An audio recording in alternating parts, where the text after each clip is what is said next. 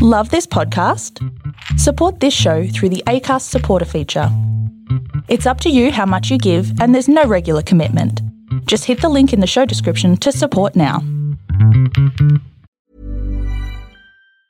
Planning for your next trip? Elevate your travel style with Quince. Quince has all the jet-setting essentials you'll want for your next getaway, like European linen, premium luggage options, buttery soft Italian leather bags, and so much more. And it's all priced at 50 to 80% less than similar brands. Plus, Quince only works with factories that use safe and ethical manufacturing practices. Pack your bags with high-quality essentials you'll be wearing for vacations to come with Quince. Go to quince.com/trip for free shipping and 365-day returns. Quality sleep is essential. That's why the Sleep Number Smart Bed is designed for your ever-evolving sleep needs. Need a bed that's firmer or softer on either side? Helps you sleep at a comfortable temperature? Sleep Number Smart Beds let you individualize your comfort so you sleep better together. J.D. Power ranks Sleep Number number 1 in customer satisfaction with mattresses purchased in-store. And now, save 50% on the Sleep Number Limited Edition Smart Bed for a limited time. For J.D. Power 2023 award information, visit jdpower.com/awards. Only at a Sleep Number store or sleepnumber.com.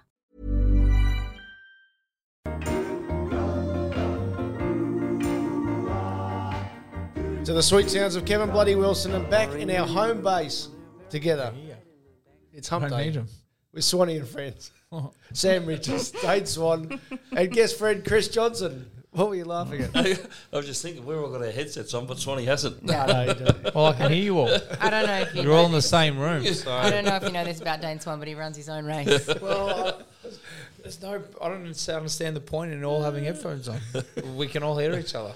It makes it sound important. Yeah, well, I know that's what it is. And I'm the least important in the room, so that's fine. Sugar. Fellow Northern Suburbs legend, Dane. Have your paths crossed along the way? It couldn't be too far apart, could you? Yeah, no, plenty of times. Yeah, my cousins and that went to school with Adam. I think I played footy with him at the Cannons. Yep.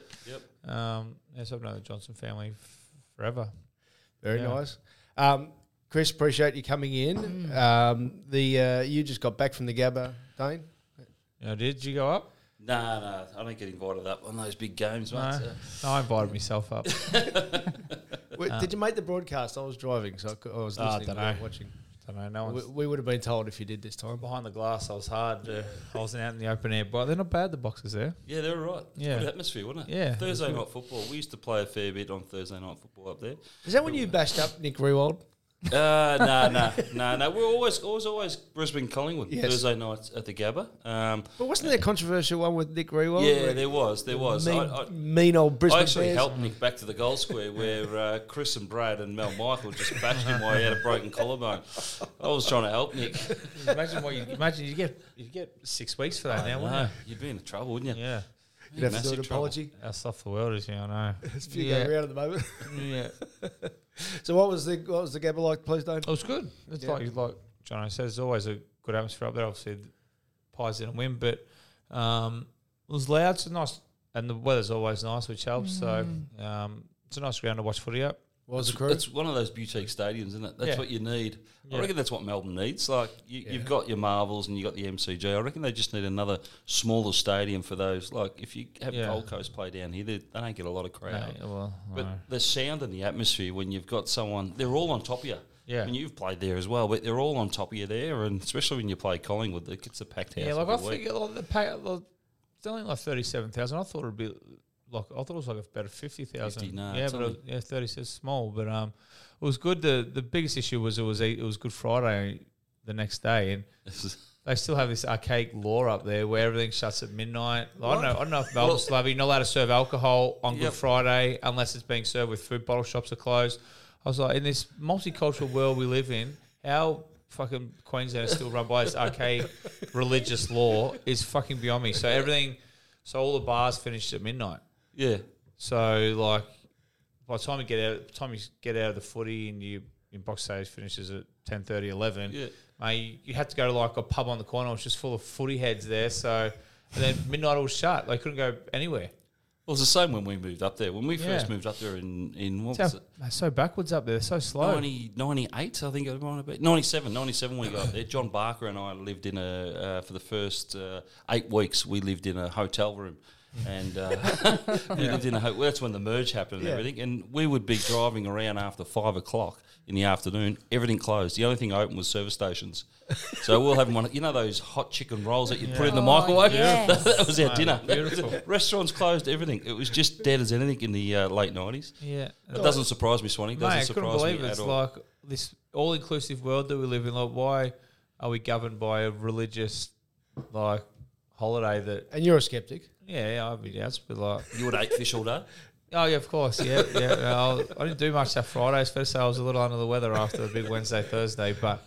Man, it's baffling to me in this day and age that, like, what about if you're not religious and you want to open your own cafe? Like, the fact that they still have those laws up there on Friday. Like, you couldn't go to the bottle shop. Bars aren't open. You're only allowed to serve alcohol with food.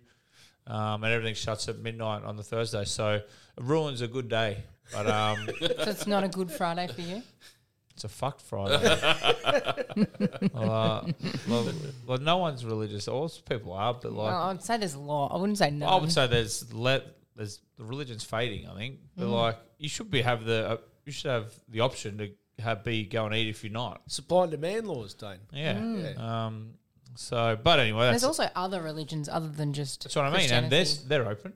Correct. Like it's Greek Easter this weekend. Do we have Monday off? No, exactly. So.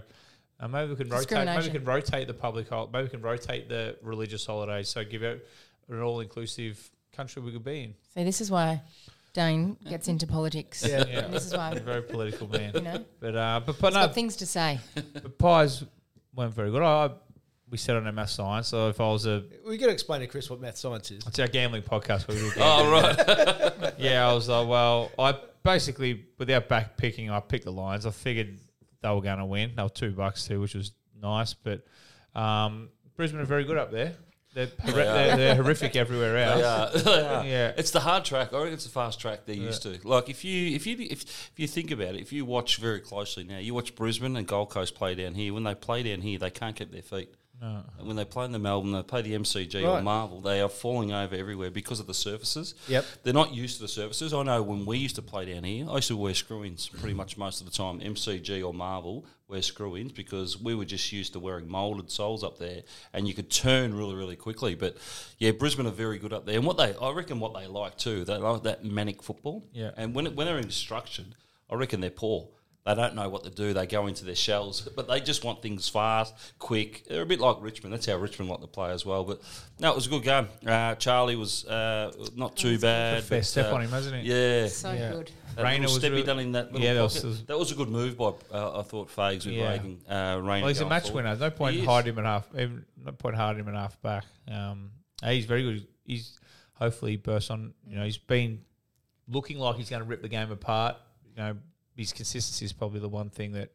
Well, if he plays all out every week, he's an All-Australian. And he helps Brisbane go from just decided wins at home to maybe a chance. Well, in his junior years at Western Jets, he was a full forward. He was a full forward coming out and pinch hit in the middle of the ground. He was one of those forwards that were just dominating the competition and they just get it into him really quickly. So I think it was probably, I reckon they need to start work. I don't know about you, Swanee, but obviously Daniel Rich didn't play on Thursday night, but the question is who's going to replace Daniel Rich? He's obviously coming to the back end, so they're looking for a good user coming out of the back half. You've got Kitty Coleman there, but obviously he's not the brunt. He's more of a sort of running half back. So I reckon they're starting to plan for Richie retiring maybe in the next year or two. Where do you sit with Joe Danaher? Because everyone's had their two bobs worth. Look, I love Joe. I love him. Had a lot to do with him in his younger years through the AIS Academy, and knew the type of player he was when he went to Essendon. But I think at the moment, what I want to see from Joe is just he's competitive. I know he can compete in the air. Sometimes he jumps too early. Sometimes he doesn't lower the eyes a little bit. But I think that's with every play. If you went through every play and dissected every player like that, Swanee, I reckon you could actually see when they don't compete, when they don't lower the eyes, when they burn somebody. So when you're under the microscope, a lot more goes on you. But I enjoy him. Should he be judged against the Camerons and Kernos and Mackays? Because it's is he on that level, or he should be judged against the next rung because he's not? He's just simply not as good as them. I reckon he is as good as them, but he's just hasn't got that mental attitude at the moment. So for me, I don't see him coming up the ball at a lot. He always wants it over the back. So until he can actually start coming at the ball like a Curnow and like like the other big guys, the big forwards in the competition, he won't get rated next to them. So he certainly sits underneath him. But the whole Hipwood Danaher role, how's that working for the Brisbane Lions at the moment? It's not working for him, is it? No. They're not kicking bags of goals each. Obviously, Eric has signed a massive contract, 5-year deal, I think it was. So, but he does frustrate. I think not just me, but he frustrates the best of us. Just football watchers. I think at various times, and then probably you're playing with centre half back. Centre half back, yeah. You lose by 10 then. And then he banned the media afterwards, so he wouldn't talk to anyone afterwards. So after everyone had come out and had a lot of chat about him, but that's good on him. If he feels like that, he doesn't have to talk to him. No, not at all. You touched on something from that game. Now, you're not in the social media mud. Dane swims in it, right? But he bathes in it. I just watch reels, golf reels. That's all I do. But everyone's now a director, and everyone wants to make their own clip. That's fair enough. I do too. But Nick Dacos, one tiny clip comes out, and then apparently he's not hard and genuine or something. Dane. Fuck me, please. Thank you. Yeah, well, surely other 17 clubs would like to have him. Yeah. Well, that's when you're that good. Everyone just comes for you, don't they? They're trying to look for flaws rather than looking on the stuff that you do so well. Yeah, no, that's exactly right. Because he's had, I think he's leading the coaches' votes after 4 rounds. So he's definitely been the All-Australian side. Mate, I was just trying to get a quick handball out. That's it.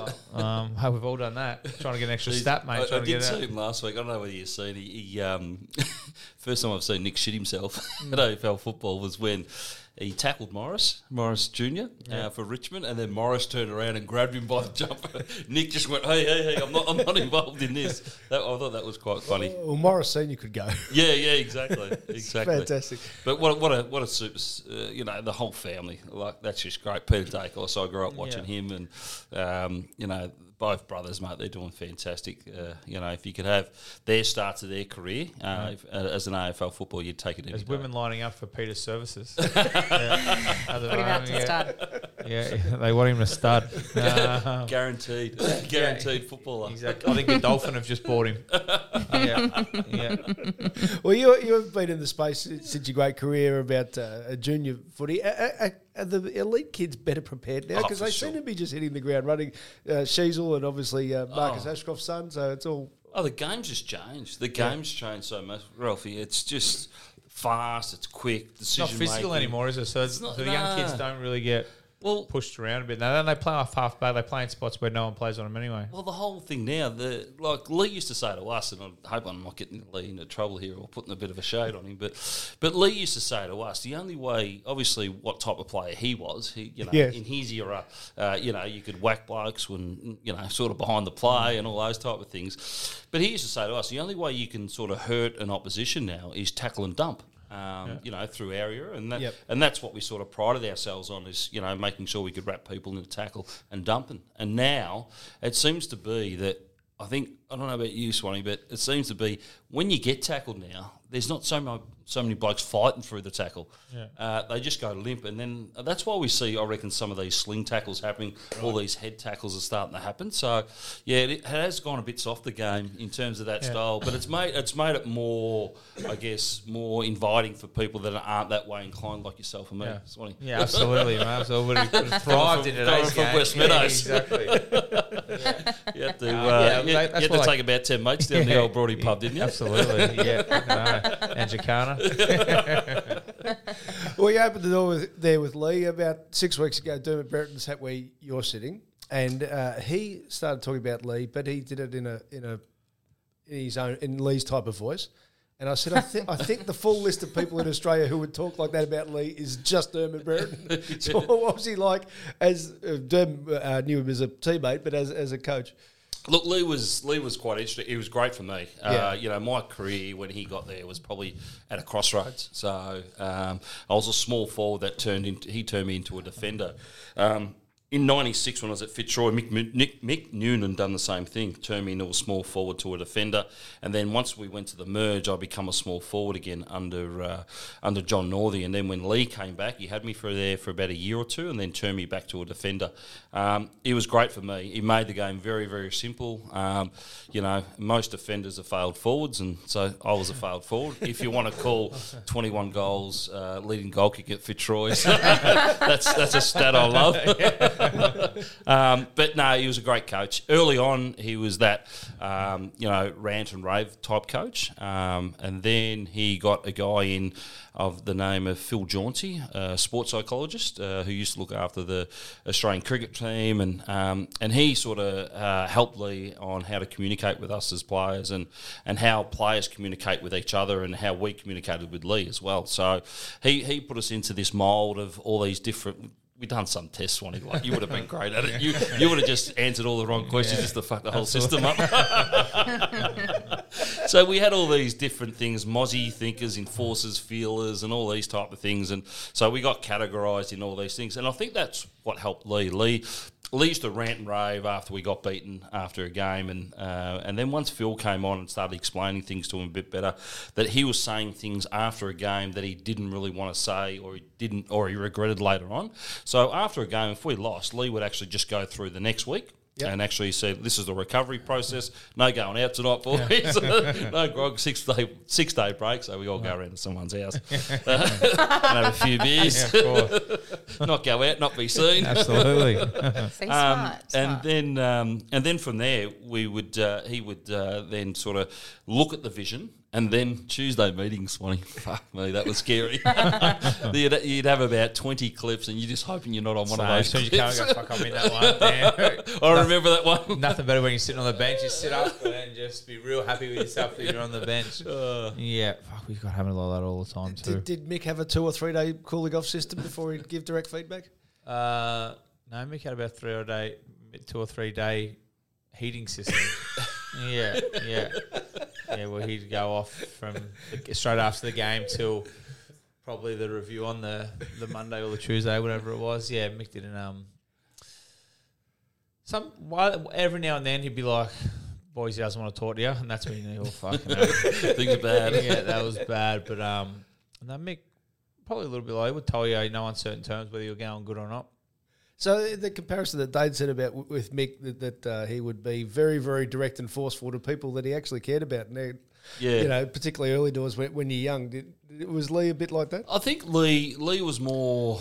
Sorry, not cared about, rated. Yeah. Well, sometimes, you could be Michael Voss and be in the 22, right? This is the thing about Lee. You be in the 22 and be Michael Voss and, Lee would talk to you. And if Vossi was out injured... Lee wouldn't talk to Vossi.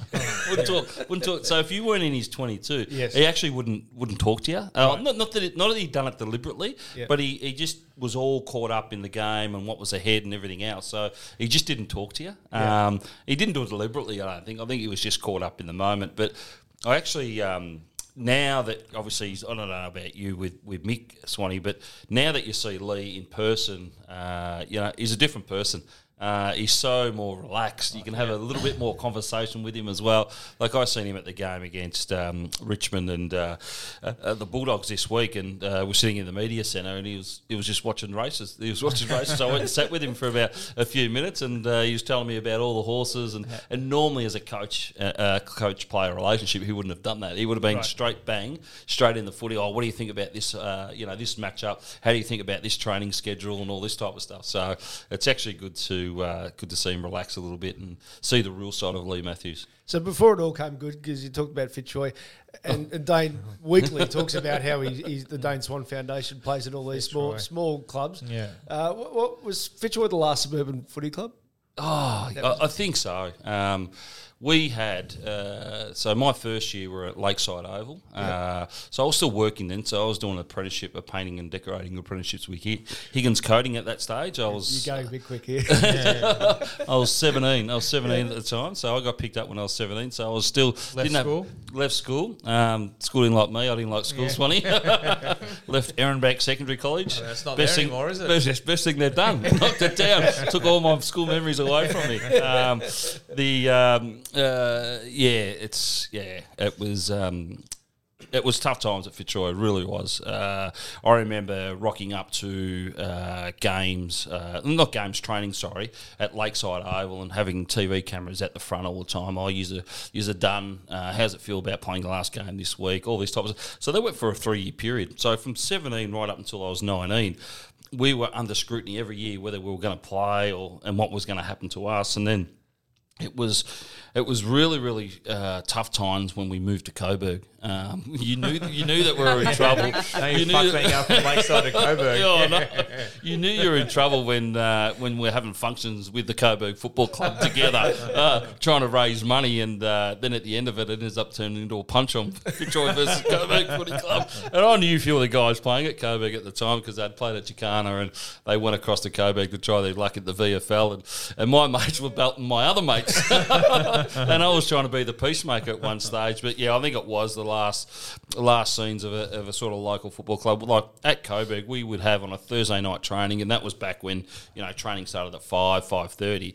We would have at least 20 blokes sitting up on a hill, bring their portable barbecue, eskies, so diehard supporters, that were just coming along the training, have a sausage, have a steak, and then just bringing their own cans and drinking up on the hill. So while we were training, and there was guys like myself and Brad Boyd playing, and Simon Hawking, all the 8 guys that went up there as well. But yeah, it was certainly the last part, and it was quite sad because obviously there was a lot of Fitzroy supporters that have now just walked away from the game completely and don't support anyone. So for me now, seeing so many other teams coming into the competition, conversations around Tasmania, Port Adelaide's come in, Fremantle's come in, Gold Coast come in, GWS have all come in.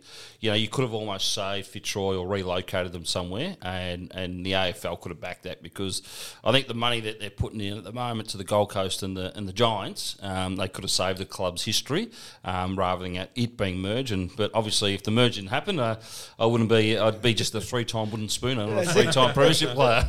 My favourite stat from that though is 1996, Fitzroy's last year. You and Martin Pike played all 22 games, and within a decade you both triple premierships. You would have thought that was going to happen for you at the time, walking off, getting your ass kicked. No, not at all. I didn't think that was going to happen. Like, premierships are always what you want and not what you think. And, being a Carlton supporter growing up, seeing Carlton in the grand final quite a bit growing up, that's what you always wanted, the MCG. I used to be one of those kids that sat up and watched the marathon leading into grand final and all those type of things. But yeah, it was quite surreal.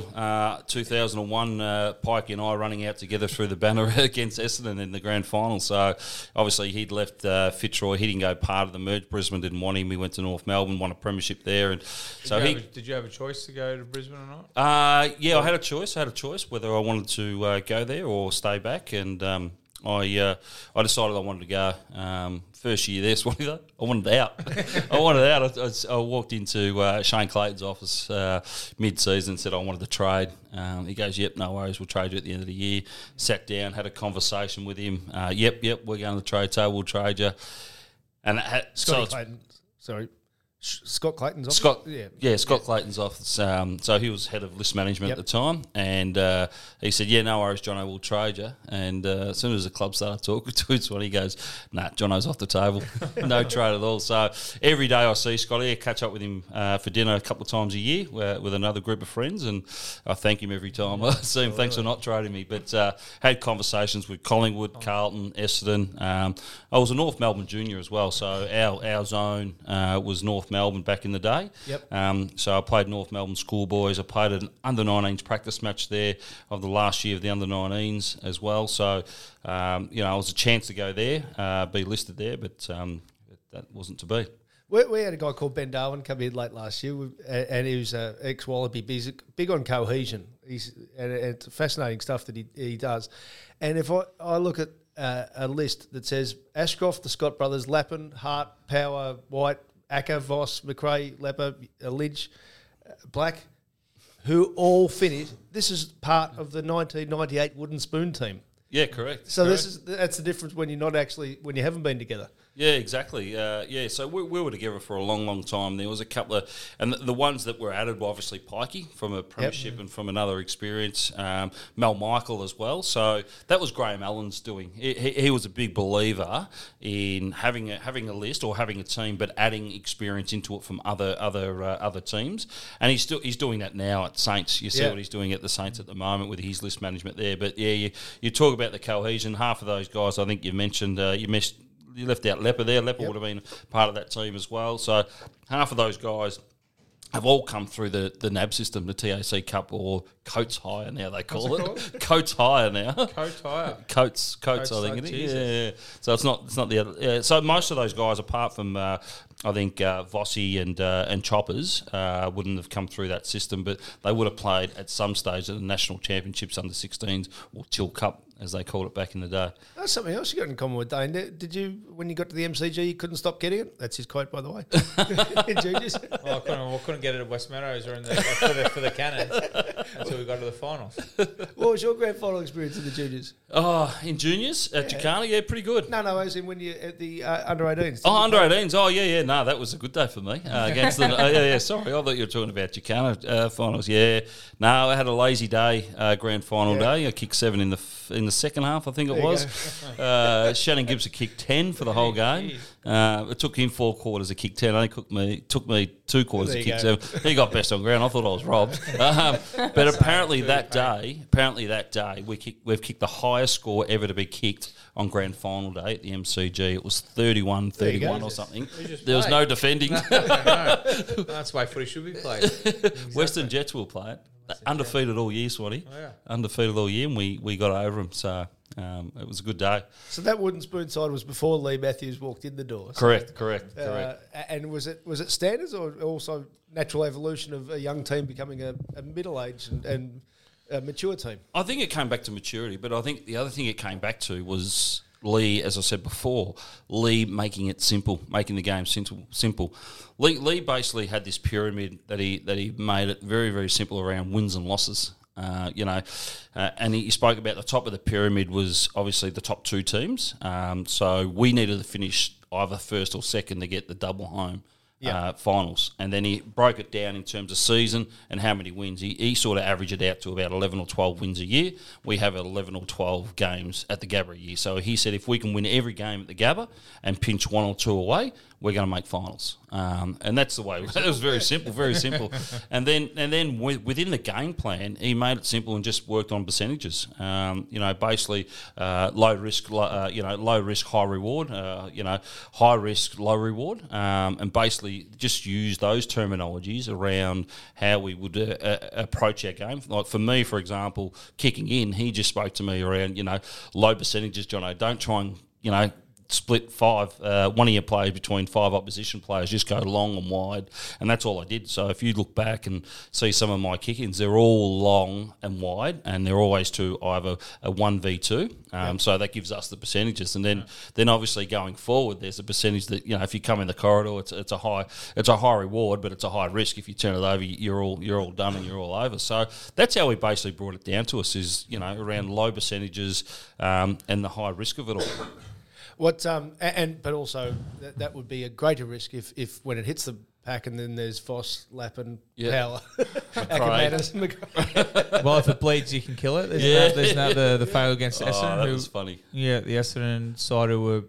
That was your first one, wasn't it? Yeah, that was a year of 01. Essendon were dominant. Remember they won the premiership the year before. Yeah. They were on that winning streak, and everyone was just thinking that the Dogs got it, didn't they, with the flood? Yeah. 2000. Yeah, it was 2000. Yeah. And then so everyone thought that Essendon were the team that you couldn't beat and everything else. And then we walked into a meeting and it was quite funny. Lee started talking about Arnold Schwarzenegger and the Predator, and we're going, "What the fuck's going on here? What's he talking about?" And he started going around. He goes, "Oh, watch this movie the other night, and it's a Predator, and he was hunting this alien. And he couldn't work out how to kill the alien, and no one else could work it out. But then he worked out it could bleed." so he knew it could be killed. Yeah. And he goes, I reckon Essendon's like that. I reckon they bled last week or whatever. Something happened during the year, and he goes, I reckon they're bleeding at the moment. They can be killed, and I reckon we can kill them. And he talked about a lot of things like that. He talked about the lion and the wildebeest and all those type of things, and because we obviously our symbol was the lion, and we always need to be the hunter rather than be the hunted. But he came up with a lot of terminologies. But certainly when the film clip came up with Arnold Schwarzenegger on the big screen in our meeting room, we said, "Well, shit, where's he going with this?" But it worked, and that's what clubs do, and that's what coaches do. They just look for that little bit of piece that motivate your team and actually get you motivated to go out and actually believe in the system that he's trying to sell. And I think what did Clarkson do a couple of years ago? Was it something around the Shark? Wasn't there something around a Shark or something? Oh no, that was against Geelong. That was his first premiership. Because the Shark has to keep moving forward. So if we can smash it and make it stop moving forward, it was along those lines. Yeah, fucking weird those coaches. You got to be a lunatic to be an AFL coach. You do. Yeah, they're not well. I was in the system for a little while. I was coaching, and it was good at the time because you still got that mateship and everything else. But the work that they've got to do behind the scenes is just crazy. It's just crazy. Quality sleep is essential. That's why the Sleep Number Smart Bed is designed for your ever-evolving sleep needs. Need a bed that's firmer or softer on either side? Helps you sleep at a comfortable temperature? Sleep Number Smart Beds let you individualize your comfort, so you sleep better together. J.D. Power ranks Sleep Number number 1 in customer satisfaction with mattresses purchased in-store. And now, save 50% on the Sleep Number Limited Edition Smart Bed for a limited time. For J.D. Power 2023 award information, visit jdpower.com/awards. Only at a Sleep Number store or sleepnumber.com. A lot can happen in 3 years, like a chatbot may be your new best friend. But what won't change? Needing health insurance. United Healthcare Tri-Term Medical Plans, underwritten by Golden Rule Insurance Company, offer flexible, budget-friendly coverage that lasts nearly 3 years in some states. Learn more at uh1.com. So from that group, a lot of coaches have come out. Yeah. Did you think Craig McRae would have the impact? And obviously Vossi's a coach, Leper. Scott Brothers. Yeah, Scott Brothers is like... Well, when you have those team meetings, Swanee, that there's certain players that talk up and make those meetings would have went for 4 hours if everyone got their job, and they make sense. Yeah, you go, they're obviously what pathway they're going on. Look, Fly for himself, he's been working really, really hard, to see what he's doing now. And I mentioned to him, I'd done an interview with him on 7. I think it might have been round 7 or 8 last year, and I said, you're making Collingwood haters love you now because of you. And so Fly's pathway has been pretty good, which hasn't been spoken about a lot. Everyone's spoken about his Richmond days at VFL level and then gone through and obviously started at Collingwood. But he started straight away. As soon as he finished retired with the Lions, he started coaching AFL Queensland under-18s in the National 18 Championship. Yeah. So he's been coaching for a long time, so it was no surprise to me. And he took that pathway, and you've seen what he was able to do and change the mindset. And look, we talk about it a lot, but Fly around the club rooms as a teammate was fantastic. He kept everyone motivated, kept everyone fun. Him and Vossi would be talking all year around Mad Monday how are things going to run. They had a whole run sheet and everything. He went to one length at one. Him and Vossi went to one length at one stage. We had Mad Monday at a pub. It had no TAB. Wow, what are they doing? So what they did, they recorded a whole heap of dog races, and they'd done their own. They knew who the winners were. They'd done their own book. So they'd done their own book, and all the winnings and proceeds went back to the footy trip. And obviously, I don't know how they worked it, but they made a fair bit of money on the day. So that's how far they went. And they were good guys. So one word you said there, is that underrated footy clubs fun? Oh, bloody oath. You've got to have fun. And that was the thing around the Phil Jauncey stuff is that, I was a mozzie thinker, so that means, if I think too much, I'm fucked. So I've just got to go ahead with it. You nailed me. So basically there was myself, Justin Lepage, Fly was part of that group. There was a few of us part of that group, and we were told that, if you fit the same profile, go and hang out with each other during the game, before the game, at quarter time, all that type of stuff, and then get into your groups or whatever. Yeah. So, we would hang out, and so you'd see us dickheads in the corner mucking around, joking, going through the footy record, talking shit about, who's in there and all that type of stuff. And then you'd have all the other guys just sitting there stressing out about the game, going up. Tim Notting throwing up in the corner because his anxiety is too high. So I think that's what it's about. It's about knowing, because everyone's not like that. Like, I go to junior footy now, and especially in the talent system, but even just like school footy and stuff like that, and they have this music just blaring, this doof music, and not everyone wants that. I like the headphones. If players have got headphones on, that way they can listen to their music and chill out. And it's just crazy. I don't know how you can get motivated for football listening to doof music. I just don't understand it. A nightclub at 5 a.m. Yeah, exactly, exactly. Were you a music guy? I was probably early on, just because everyone else was doing it. But then in the end, I was like, nah, I'd rather just fucking sit there and talk or just float around. No, but I wasn't. We'd have like our own little speaker and just have it low in the rooms. Everyone else who wanted to listen to their own shit would have their headphones on. We just sit there and just talk. I was a Mozzie. Mozzie. There's a few of us who were Mozzies. Yeah, so we wouldn't talk about footy. We'd talk about what we're doing tonight. Fucking footy, where we're going on a footy trip. Fucking we just talk about life generally until the siren went there. So okay, we need to switch on. And what were you like pre-game? Yeah. Pre-game, same. Yeah. Talk about everything else bar football. Yeah. We had Ian Healy come talk to us one time, which motivated us all, and it was all around this profiling and the way you think and everything as well. And he said to him as a wicketkeeper, he couldn't be on, like on a test match, he couldn't be on for every second of the day. So he needed to switch off, and all he needed to be on was when Warney was bowling the ball down. He needed to be on for 5 seconds, and then for the next sort of 200 seconds, he needed to switch off out of the game and think about something else. But I was like that too, mate. I was just like, what else are we do? What's happening on the weekend, or where are we going tonight, or what's going on next weekend? Where are you going away? I think you need to. I don't think you can overthink the game. It's a pretty simple game, footy. It is. And coaches overcoach it because that's what they get paid to do. There's a million coaches and they get paid to have their fucking 2 bobs worth. So everyone, you have all the meetings during the week and you get overcoached. And football's, the Mozzie brain can only take in so much shit. So you sit there for about half an hour and you go, right, I've got this. Then, mate, an hour and a half later, like, I've forgotten what the fucking first half of this meeting was about.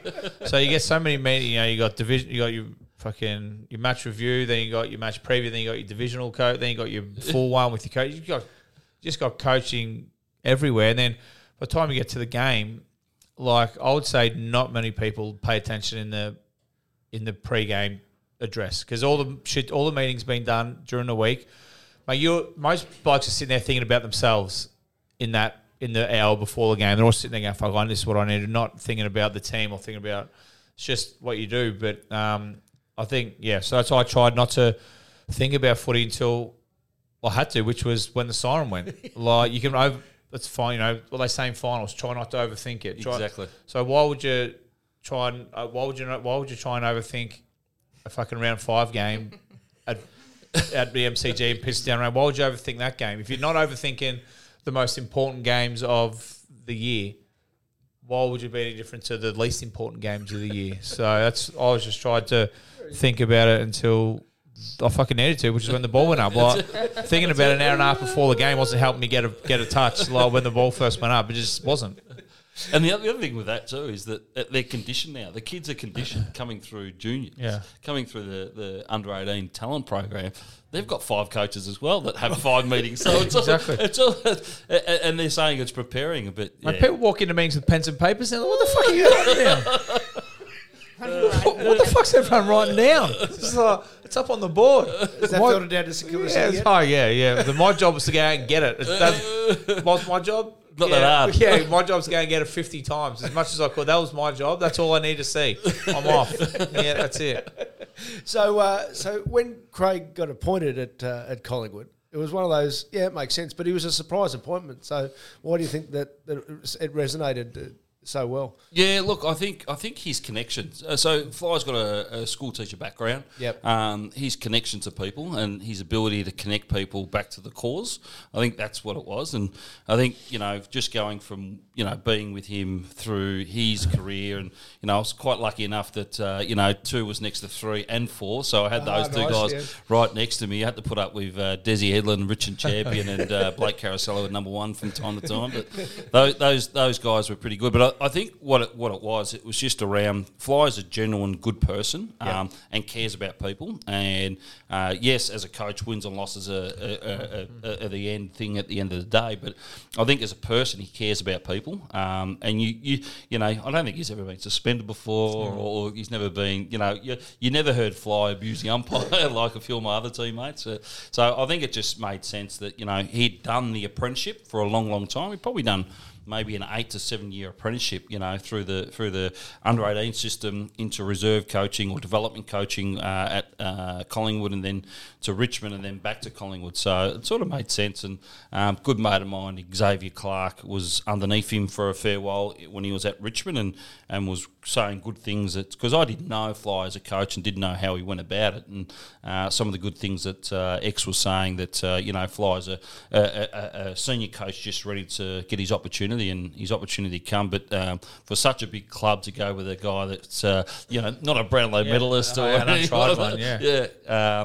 so he's been fantastic, and I think he's been a new light to AFL football as well. I think the media love him. He goes in and goes in the studios and talks with people. Most coaches probably just do it over the phone. He's actually trying to be, and I think he feels that he's got a responsibility. And you got to remember the responsibility that we had in Brisbane, that we had to sell the game to Queenslanders, and I think he feels the same way, that he's got a responsibility. Yes, he's got to sell it to the Collingwood Football Club, but he wants the AFL general public to love the game as well, and the brand they're playing at the moment. It's a great brand to watch. I've taken a close look at them because of Fly, and watched them because of Fly, and I love watching Collingwood now. Where if you had asked me a few years ago, Swanee, the general thing you would have said, oh yeah, Collingwood, but there was him and still seeing Steele there as well.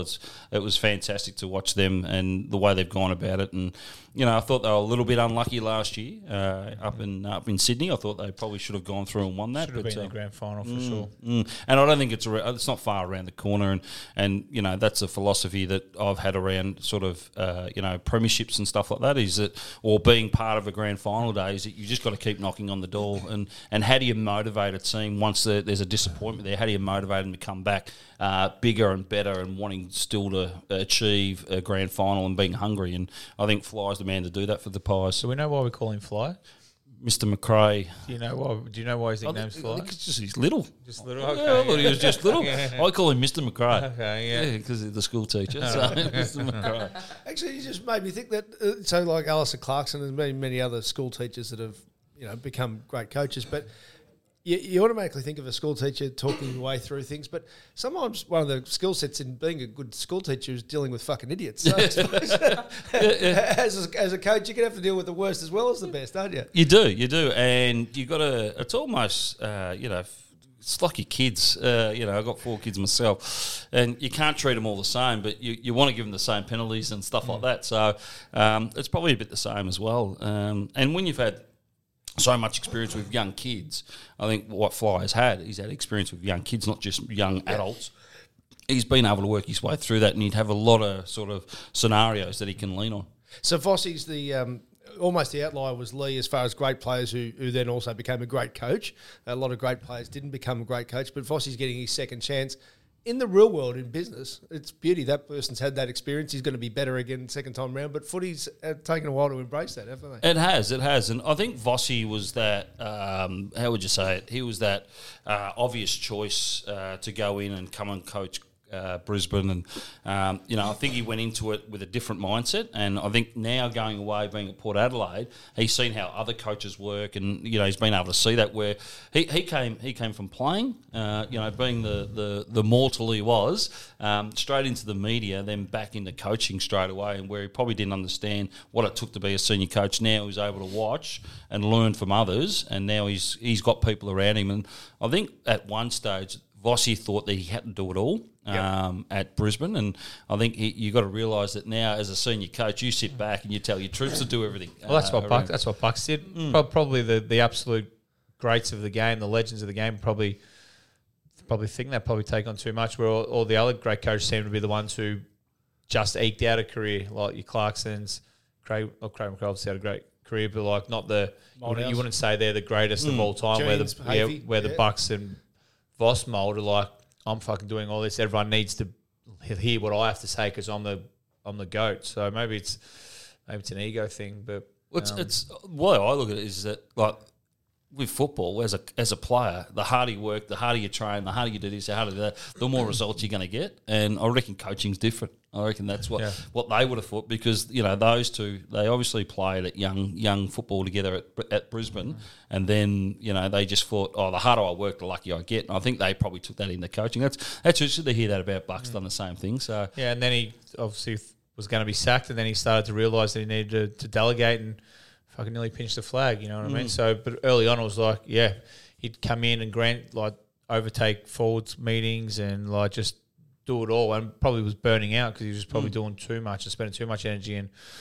trying to fix everything and not fucking giving you assistants who you're paying to do a certain job a go. And then obviously it nearly cost him his career, and then he found a way to delegate and lean on everyone else, and then nearly won a flag, and then got sacked anyway, I guess. Well, he's fitted well in the media.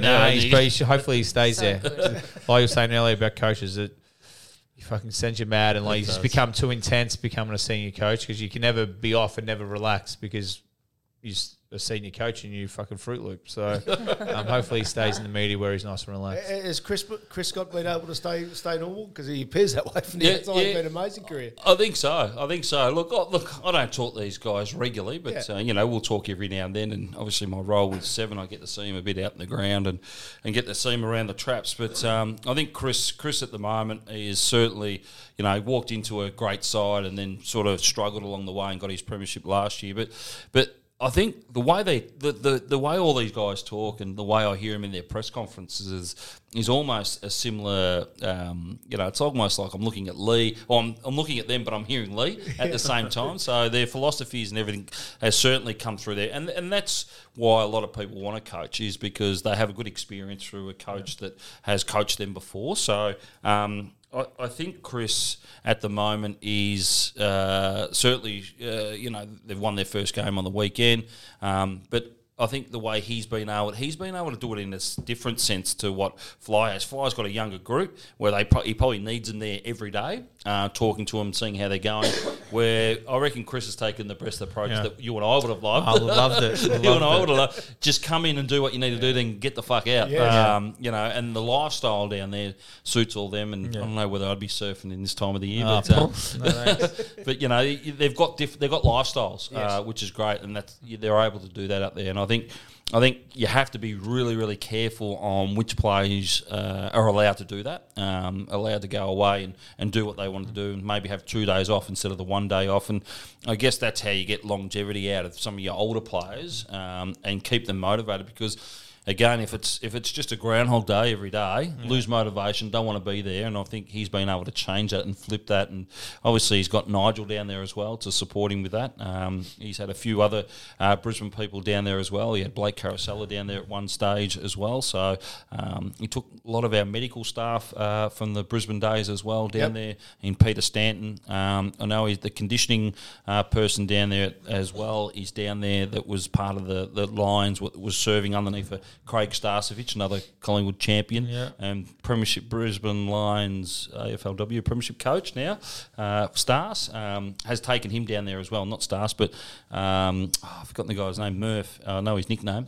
His nickname, Murph. So he's down there too. So I think he's starting to understand, and Lee was a little bit like that as well, and we're probably coming into that era where it was sort of starting to become professional, where we're there almost 5 days a week and having only the 1 day off and being there from sort of 9 in the morning to 4 o'clock in the afternoon. So crazy. It's madness. A couple to finish with about, you say whatever you like about blokes that you've crossed paths with. Doug Hawkins, you played a year with Doug. Dougie, I love Dougie. Dougie was a ripper. He said, Jono, just take my man, can you? Because I played down back. Can you look after my man, John? I'm going for a run. so you did go, yeah, no worries, Doug. I'm happy to do that. But nah, Dougie was a ripper. Certainly, it was a great inclusion to us. We were a young group, and obviously, he didn't want to retire at the time. But love Doug. Tell us more about Martin Pike. Mudguts, Uncle Martin. Uncle Martin, we had this thing with Uncle Martin, which was an idea of Fly and Vossies again. For a first-year player, you had a wheel, you had to spin the wheel, and one of those things on the wheel was spend an hour with Martin Pike, Uncle Martin. So you can imagine what that was like on Mad Monday. You had to, about 10 schooners or whatever that looked like. Pikey was a ripper. He come and stay with me for the first part of it. When he first moved up, I just picked his brain, obviously, around his premiership at North Melbourne, how that was, and I was just in awe of, how they went about it and how they achieved it. Pikey was part of that mentor through the team around what it's like to win. He was the only guy on the list that had won a premiership. So he's a ripper, Pikey. He's out. He's a union delegate now, so he's out, doing what he does best, and fighting for the union. Good on him, fighting a good fight. Would you use the same 4 words with Dane about work hard, play hard? That was his motto. Yeah, that was his motto.